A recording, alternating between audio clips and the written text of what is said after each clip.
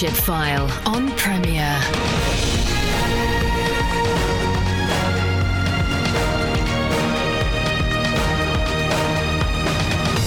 So welcome to Leadership File, your weekly show inspiring you to lead for Christ wherever you are.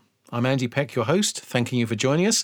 And whether you're listening live or one of the many thousands who listen via the podcast, it's great to have you along. If you're new to the show, a reminder the show is available on demand via premierradio.com or via iTunes or Podbean. And my aim with the shows is to provide knowledge, skills and attitudes for a Christian to lead so that God's work is advanced. So do continue to join us, and God helping us, we will flourish in his ways. So to this week, we've hopefully moved on from the model of church where the minister does everything. Ephesians 4 reminds us the ministry gifts are given to equip God's people for works of service. But many Christians feel very ill-equipped, especially when it comes to talking about their faith with non-believing friends. So this week we're going to be looking at this topic, including talking about faith issues with Muslim neighbours. And I'm delighted to be joined by Andy Bannister. Andy is full-time director of the Solas Centre for Public Christianity based in Dundee, Scotland, and an adjunct speaker for Ravi Zacharias International Ministries. He's speaking and teaching regularly throughout the UK, Europe, Canada, USA and beyond, from universities to churches, business forums to TV and radio. He has a background in philosophy and theology, including a PhD in Islamic Studies from Brunel University. And Andy is the author of 2 books, An Oral Formulaic Study of the Quran and The Atheist Who Didn't Exist, or The Terrible Consequences of Bad Arguments. He also co-wrote and presented the TV documentary Burning Questions. So Andy, lovely to have you along on the Leadership File. Andy, thank you for having me on the show. It's great to be with you. So when did you come to faith? And has speaking about faith always been, quotes, easy for you? Well, to answer the second half of the question first, no, it hasn't been easy. So I grew up in a kind of Baptist family in South London, and I guess my Christian faith became my own sometime in my kind of mid to late teens. I can sort of remember going forward at a youth rally when I really sort of felt the need that I had to respond, personally to the gospel, not just kind of live, as it were, under the faith of my parents. And then I think as I moved into my kind of sort of late teens and kind of figured out what kind of sort of faith meant, there was sort of, some of those sort of big questions I kind of wrestled with as teens do, but I didn't really think about sort of publicly communicating my faith. And then eventually I moved into youth ministry. And then one day someone came to our church and did a seminar on reaching Muslims. And as part of his presentation, he talked about how every Sunday afternoon he was going up to Speaker's Corner in London and standing on a ladder and sharing his faith. And it sounded very intriguing. And we chatted after the seminar. And he said to me, well, why don't you come to Speaker's Corner next week, Andy, and see what we do? And so I thought this sounded interesting. So the following week, I met him at Marble Arch Tube Station. And I met him there and he had 2 ladders with him. And I said, well, why have you got 2 ladders? And he said, well, one's for me and one's for you. And I remember responding to him. I said, well, I thought you should come and see what we do. And he said, well, the best place to, see is from the top of a ladder. I said, well, I've never preached on the street before. He went, oh, it's easy. I said, I've never spoken to Muslims before. Oh, they're easy. And both those things were wrong, because I got onto the ladder and the Muslims who were there that day at Hyde Park at Speaker's Corner, they were well practiced in taking Christians down. And they threw all kinds of questions at me, and I had no answers. I remember getting down from the ladder thinking maybe I need to become a Muslim because they seem to have everything, I have nothing. Went home and kind of really wrestled with this, went to the Christian bookstore the following morning and sort of shared my kind of sad little story. And the guy behind the counter said, well, what you need, mate, is you need apologetics. And I said, what's that? I thought it sounded like a breakfast cereal. But he explained, no, it's the kind of sort of harder Christian theology concerned with giving answers to tough questions. Sold me some books. I read the books, went back to Speaker's Corner 2 weeks later with answers to every question. And they had new questions. And they did this to me all over again. And for the next 3 months, I would go to Speaker's Corner on the weekends, be humiliated in public, and then read heavily in the week to get up to speed. And during those 3 months, God just did some amazing things. He gave me a love of publicly defending my faith, gave me a love of public evangelism, and a sort of confidence that slowly grew, and a love for Muslims. Wow. And really them and their questions. And that was where the journey began that's led eventually to where I am now, doing this as a full-time ministry. Well, that is fabulous, and an interesting illustration of how true learning can take place if we become motivated by a situation. A lot of people are told stuff when they don't really want to hear it, particularly a lot of Christians, and you obviously were ripe for learning about it because you needed it. I think very much so. I mean, surely, the best motivation to learn to swim is realizing that you might be shortly falling over the side of the boat. Yeah. And yeah, I think very much so. And there's something I think about learning the art of sharing our faith very much out on the mission field. And I think this applies to every Christian. Not every Christian is called to stand on a ladder at Speaker's Corner, but if you're a Christian in the workplace and you want to reach your friends, don't feel that you have have all the answers before you start trying to reach your friends. Start trying to have conversations about the gospel, and as the issues and questions come up, let that drive you to, okay, now I need to find the answers to the questions my friends are actually asking. Now, when people come to your website, you provide topics that you're often asked to speak on, and I was intrigued by how to talk about Jesus without looking like an idiot. It sounds like you've felt a bit of an idiot up at that ladder, so you have some experience, but it was an intriguing topic. You encapsulate many people's feelings when we talk about evangelism. People feel like, I'm going to feel stupid. So what are some of the things you say to listeners who would think they might feel like idiotic if they started? Yeah, I love the way you sort of set that question up, Andy, that I've got, professional experience in being an idiot. So I think that's one thing I can offer. Yeah, I think many Christians do. And I think thinking back to, at the same time that just before the Speaker's Corner stuff had begun, I look back to, my first job working for a large London teaching hospital. And I guess I was very much like an undercover Christian. I didn't talk about my faith publicly. I remember actually after 5 years after that job ended, at leaving lunch they threw for me, it turned out a friend of mine 2 doors down the corridor was also a Christian, but she'd been playing undercover Christian. I'd been playing undercover Christian. So we didn't actually know we existed. So I think a lot of Christians play this game in the workplace, and we're afraid, I think, of a number of things. I think Christians are afraid of looking stupid. We're afraid perhaps we're making the gospel look bad. Somebody raises a question, we can't answer it. We're afraid that will cast a negative light on Jesus and the gospel. Perhaps we're afraid of people asking us difficult questions. I think all those fears are very effective, very often at shutting us down. And so one of the things I like to do when I teach kind of Solas seminars on evangelism, I say, look, the great thing is there are a number of really, really practical and easy to begin using evangelistic techniques that, whether you've been a Christian for 5 minutes or you've been a Christian for 5 years or 55 years, we can all use. And one of the most powerful ones, and it's not original to me, many others have highlighted the same thing, Andy, is the power of learning questions, how to ask good questions. Read the Gospels, Jesus was primarily a question asker. A number of times he asks questions or responds to questions with questions. And I think as Christians, learning to be people who don't necessarily have to have all the answers in easily packageable form, but people who have got practice in asking good questions is a great way to begin. So, one very simple example, we often meet people who say, well, I'm not interested in religion, I'm an atheist. And rather than get all defensive, as Christians, a great question to say to your atheist friend is, that's fascinating. Atheist tells me what you don't believe, but what do you believe? What do you think the point of life is? What gets you out of bed in the morning? What's the most important pressing issues for you? And now you're showing an interest in the other person. And as they begin answering those kind of questions, you can be praying quietly that gospel kind of opportunities open up. So be people who ask good questions. Best book I know on this is called Questioning Evangelism, written by a friend of mine called Randy Newman. And I often refer to that in the seminars. It's a wonderful book helping us just learn how we can have everyday conversations about Jesus. Oh, fabulous. Yeah, great. And in terms of strategy of church leaders listening who might be seeking to train people, are you in favour of faith courses? Do you think you can be taught to share your faith, or is this kind of something you need to practice, like we were saying, in terms of just getting on with it? Oh, you can definitely be taught, Andy. We do at Solas. We run a thing called the Confident Christianity Conference. This is a sort of conference we take on the road around the country. It's a kind of one-day thing, and we teach some very practical tools as part of that. But we also, sort of help people think through some of the tough questions, and that's a great starter for people. But there also is a sense to which I think people then need to actually get out there and do it. There are some things you can learn the theory, perhaps sitting in a room, but you have to actually then go do. A good example would be one of my hobbies when I'm not engaged in ministry. I love sort of climbing. And, sure, you can learn a few things about rock climbing, watching a TV documentary or reading a book. But ultimately, you either need to get down to the gym and actually have a go at the climbing wall, or go and hang off a crag somewhere, because you can't really learn until you actually start putting it into practice. And the same goes for evangelism. One thing I think church leaders listening to this could do is I think that as churches we sometimes fall down on is, look, evangelism can be fearful. People are afraid of evangelism.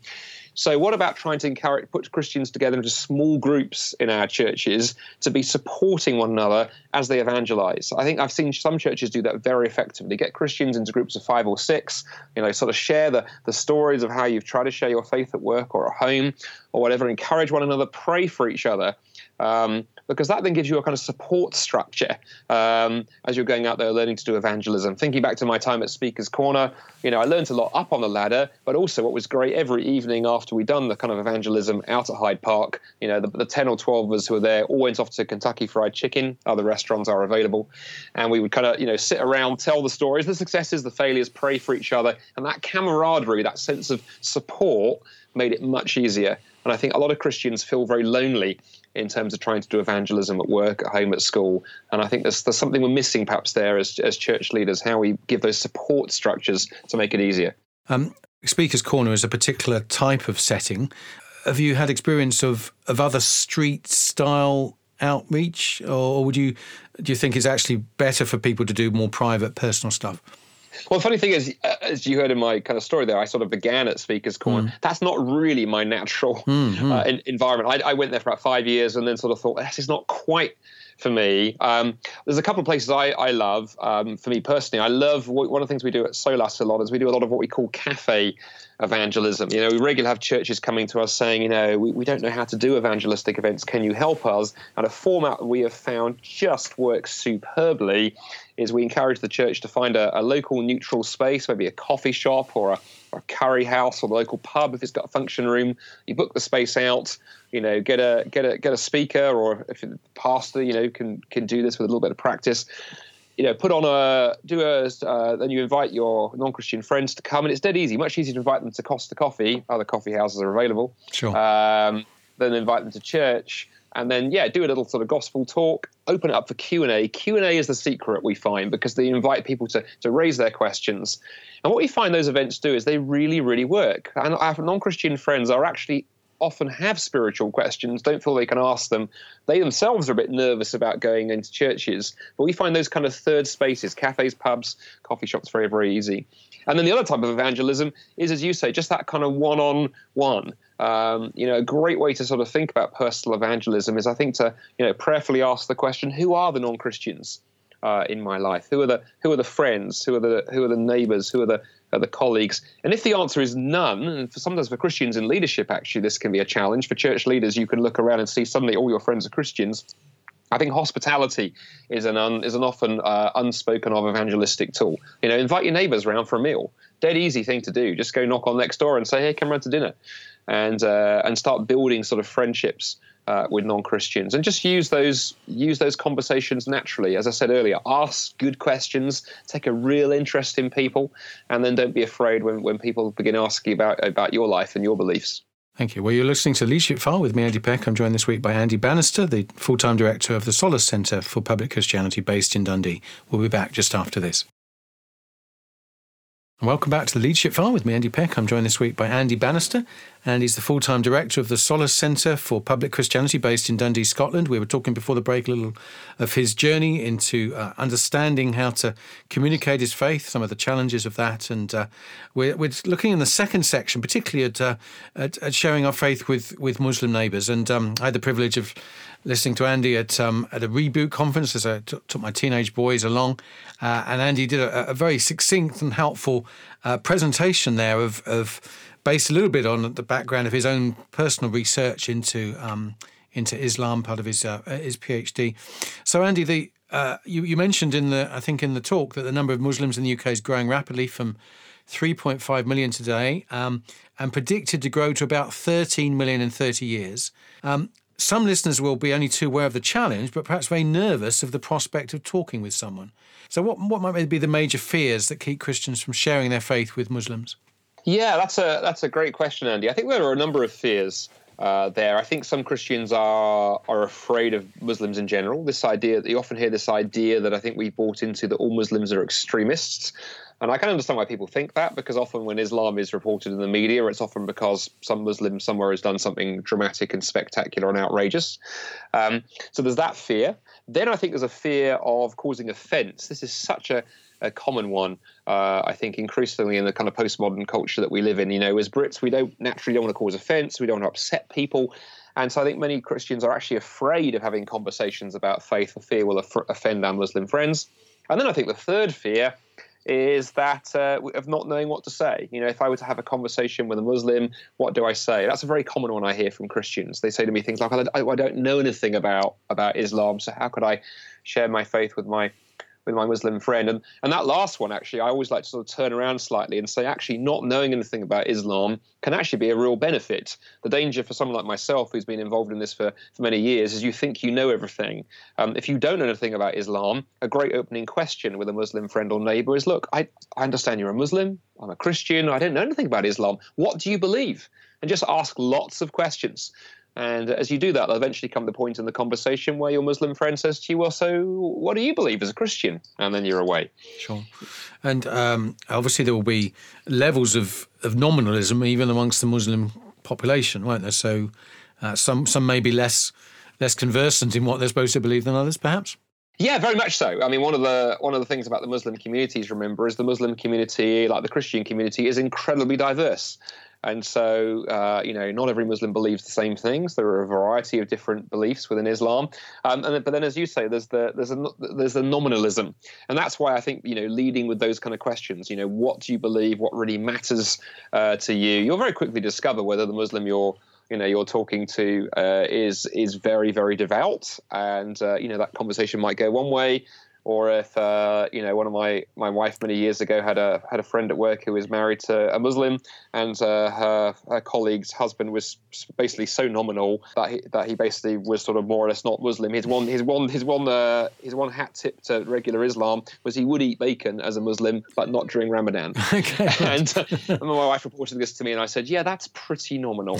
But he was still interested in spiritual questions. It was just he was sort of so far from what the majority of Muslims believe. But, very much had to treat him as an individual. Yeah. So you gave a seminar, as I say, at this Reebok conference on the 3 questions you can ask a Muslim. Now, I'm not going to give you enough time. We haven't got enough time. But can you just outline briefly what these were? Because I think they will be very useful. Yeah. So I talked about the fact that, from years of talking to Muslims, many of the same questions come up. And the 3 we took in the half an hour talk at Reboot, we looked at the whole question of the reliability of the Bible. Many Muslims believe the Bible has been corrupted, largely because it contradicts the Quran. So, for Muslims, that's a big problem, because Muhammad, when he preached the Quran, claimed it was the same as the Bible. It's not the same as the Bible. So many Muslims have tried to solve that by saying, well, the Bible's been, corrupted throughout history. So if you're going to engage with Muslims, you need to know how to defend the scriptures. Secondly, slightly odd one, probably to many listeners, many Muslims believe that Muhammad, their prophet, their founder, is prophesied in the Bible, and there are various Bible texts they like to sort of take and twist to that end. And then thirdly, there's the whole question of the Trinity. Muslims have a real problem with the idea of the Trinity. They think that Christians have taken Jesus, who was just a man, they believe Jesus was a prophet, and elevated him to godhood, to deity. So again, in engaging with our Muslim friends, the identity of Jesus, his divinity, the Trinity, are going to come up. So we looked in that seminar at how we might address those 3 questions. And this is something of an advert in a sense, because Reboot, I understand the Reboot seminar you gave is available free. It is indeed. So the easy way to find it, if you go to, as listeners, you go to YouTube, and you either type, you can do it one of 2 ways, type Reboot, R-E-B-O-O-T, Reboot, and then my name, Bannister.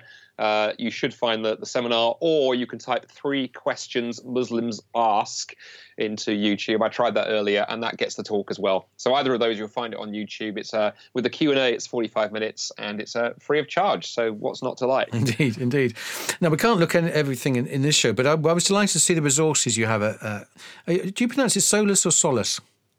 Solas, I believe. But as an English speaker living in Scotland, my Gaelic is always corrected. Okay, fair enough. Sure. Solas. Okay, well, I thought I'd check. I'd used the word a few times, and I wanted to check. Anyway, but you include a free ebook that you wrote with Tanya Walker. So what did you look in the ebook?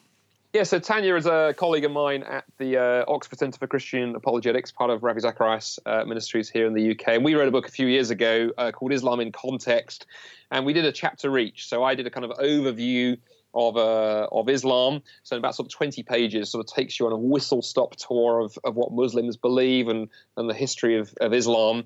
So hopefully, you can read that in an hour and get a really good understanding of Islam. And then the second chapter, which Tanya wrote, really looked at a key question for Muslims and Christians, which is, what is God like? We can assume one of the biggest mistakes we can make as Christians is assuming that our Muslim friends, because they use the same word as we do, they mean the same thing.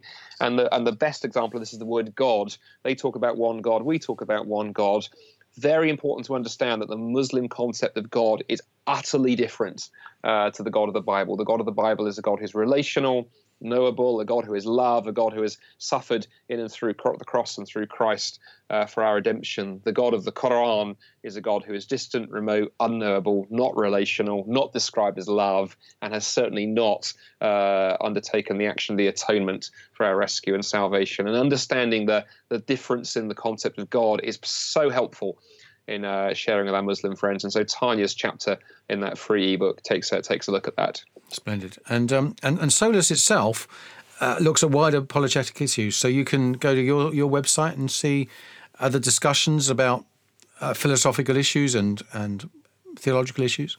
Yeah, that's right. So listeners can go to solas-cpc for Centre for Public Christianity.org, or just stick my name into Facebook and you'll find it. And we cover everything, Andy. I mean, literally everything. Primarily, we're an evangelistic organisation. We're about the gospel and Jesus, but we're also about dealing with the questions and the issues that keep people from taking the gospel seriously. So we do that in terms of evangelistic events, like the cafe events and things that we talked about, but then we also help Christians think through how to respond. So yeah, if you go to the Solas website, all kinds of things.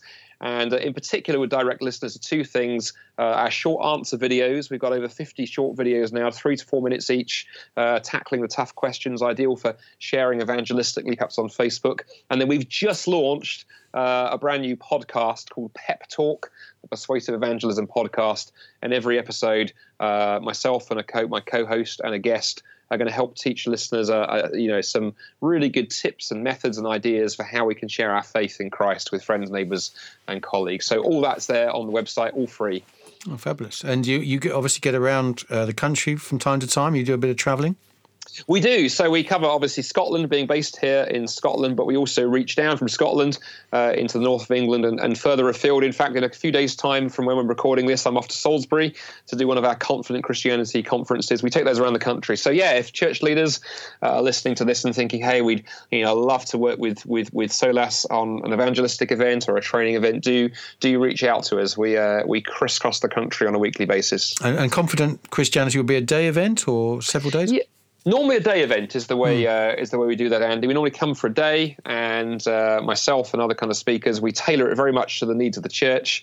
And lots of kind of practical stuff in there, but also looking at what some of the big questions in our culture keeping people from Christ. So yeah, we're doing that on a regular basis. And then what we're launching in the next kind of year or so to really extend Confident Christianity, we're literally in the middle right now of developing an e-learning course that will say to churches, look, when you host a Confident Christianity conference with us, we'll then give you as a free resource this small group e-learning course that you can take small groups in your church through. That will really help them put into practice in personal evangelism with friends, neighbours, and colleagues, everything they've learned at the conference. Because our dream is to go, what would it look like if every Christian in the UK felt confident and relaxed to just talk about Jesus in a natural way with their friends, their neighbours, and their colleagues? It's a big dream, but if we can help do our small part to getting towards that, I think amazing things will happen, because God is very much at work here in the UK. And, the spiritual questions that people are asking are more than ever. I think actually there's a spiritual hunger that I and colleagues haven't seen in years right now. But at the same time, Christians seem far less prepared than ever to engage with that spiritual hunger. So Solas likes to stand in the gap, really, reaching out to those who are asking and helping equip those who in Christ have the answers. Oh, Andy, well, it's terrific to hear, and thank you so much for what you've shared today, which I hope will encourage folk to to be a bit emboldened for finding out more, or maybe actually taking a risk and asking questions of their friends and family. Brilliant, Andy. It's been a real pleasure to be on the show. Thanks for having me. So that's Andy Bannister of Solas Centre for Public Christianity. And this is Andy Peck thanking you for joining us. Check out the podcast online on Premier Radio, iTunes or Podbean. And may God help you as you seek to lead in his name. As we close, the words of the Apostle Paul to the Corinthian church, and God is able to bless you abundantly so that in all things, at all times, having all that you need, you will abound in every good work. Bye for now. You've been listening to The Leadership File on Premier. Andy Peck serves as a tutor at CWR, a Christian charity whose courses and publications aim to apply God's Word to everyday life. Contact him via email apeck@cwr.org.uk.